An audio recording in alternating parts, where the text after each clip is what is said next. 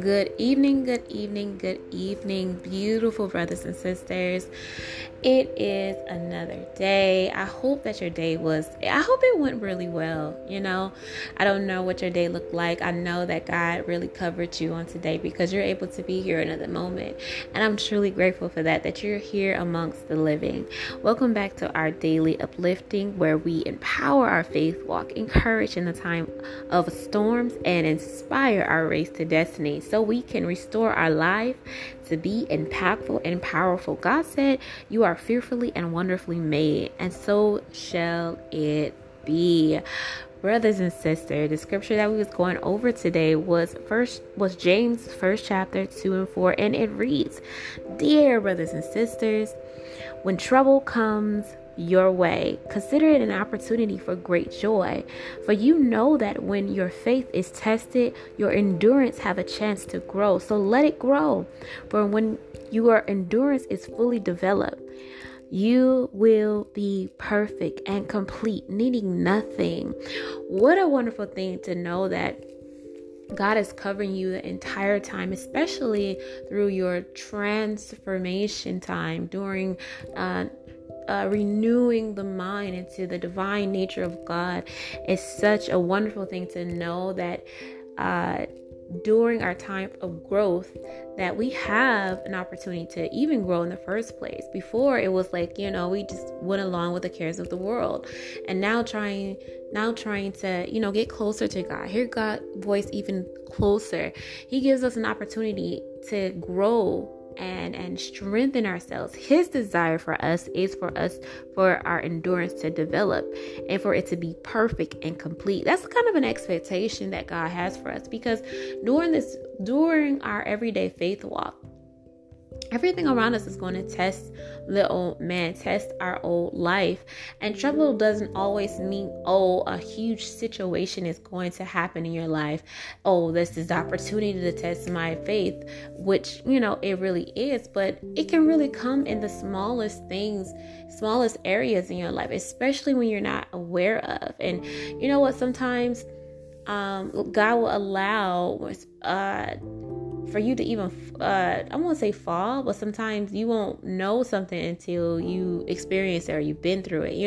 When you're used to doing things your way, it becomes habit. So when things are habit, you don't really think about it. It's not something, a habit is like, I don't know if you ever, maybe it's just me, when you go down like certain streets, you just automatically want to go. Like if I have a way from work to home, you get on a certain street and you like, your mind just automatically want to take you straight to work or just straight to home, so just some automatic things that you just do, and when you're transitioning to something different, things are going to be brought to light that you never seen before. And so during these moments, I really feel like discernment becomes stronger when you're walking closer to God, when you're walking in your faith walk. Like this is not like a one-stop thing, because even the word, it says for each person to work out it's their own salvation, meaning some things have to be worked out. Literally. New life is not the old life. It doesn't mean, I have my old life and grace just covers it. No, I'm sorry. God forbid. Like the word said.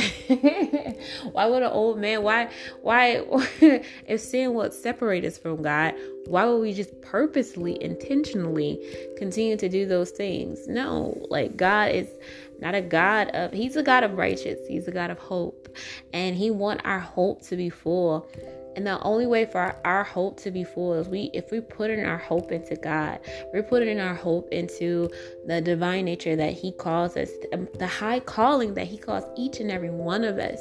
Like his design for you, his plan for you is to live a life that is full of abundance, that is full of strength, and wanting nothing. Like literally the end of that scripture said needing nothing. When you can endure trouble, when you can endure the old ways of life and holding on to the hope of God, it strengthens the need for nothing, when God becomes your everything, when God becomes your very life, when God becomes your very food and drink, then you will need nothing from this world. It's like you have to almost strip away the strings of this life, of this world, because truly life, I think it's an old saying. I heard someone say, he says, the root of all pain is attachment. And I truly believe that the enemy, he comes to find things that we are attached to in our lives, and seeing how he can play those strings so that he can play us, and so we can be the puppet that he truly desires. But you know what? If I'm gonna be a puppet, let me be a puppet for God. You know what I'm saying? Because the devil trying to be a puppet, puppet master in your life, he be ready to send you straight to a burning hell. I'm good on that, okay? Trying to send you straight to the streets. I'm good on that, okay?